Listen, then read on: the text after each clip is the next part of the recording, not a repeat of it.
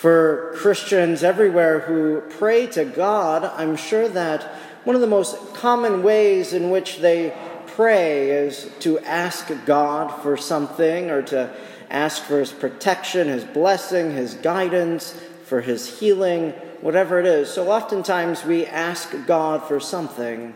And that was the case, I think, for Mary. It was the case for Elizabeth, that with all of the people of Israel, that of the people that they belonged to, they were asking for the coming of the Messiah, that they continued to pray that God would send the promised one.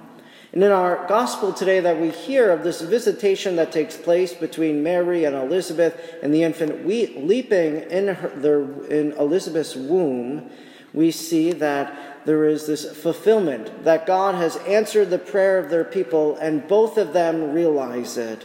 And because of this, Elizabeth proclaims Mary blessed, and Mary proclaims the greatness of the Lord. So that when a prayer is heard, when a prayer is answered, they give thanks to God.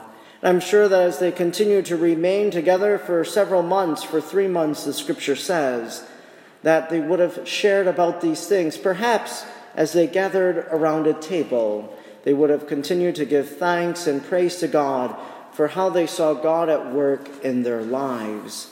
Today, on this day of Thanksgiving, you've begun it by coming here to the Mass, by coming around the altar, by gathering here around the table of the Lord. And really, it's from this altar that the Lord feeds us and he nourishes us with his body and with his blood. And so this meal that we celebrate is precisely that. And in just a few hours, you'll gather with others from your family at a table, and you'll share a meal together again. That as you've been spiritually fed here, then physically you'll be nourished together at your own table as you take in the turkey and the stuffing and everything else that you'll have. And around that table, you'll give thanks perhaps for the ways that your family has seen God at work.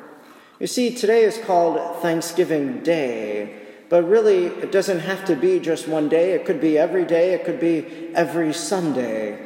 Because every time that we gather around the altar, every time we come together for Mass, the word Eucharist that we celebrate means thanksgiving. So every Sunday is a day of thanksgiving. Every Sunday is a time that we can look back over the past week and to see how God has blessed us. And then it's when we're able to do that, when we fall on our knees and give thanks to God for the prayers that he's answered, as we look back at how God has been at work, that with Mary we too can proclaim the greatness of our God and how he's worked in our life and in the life of so many.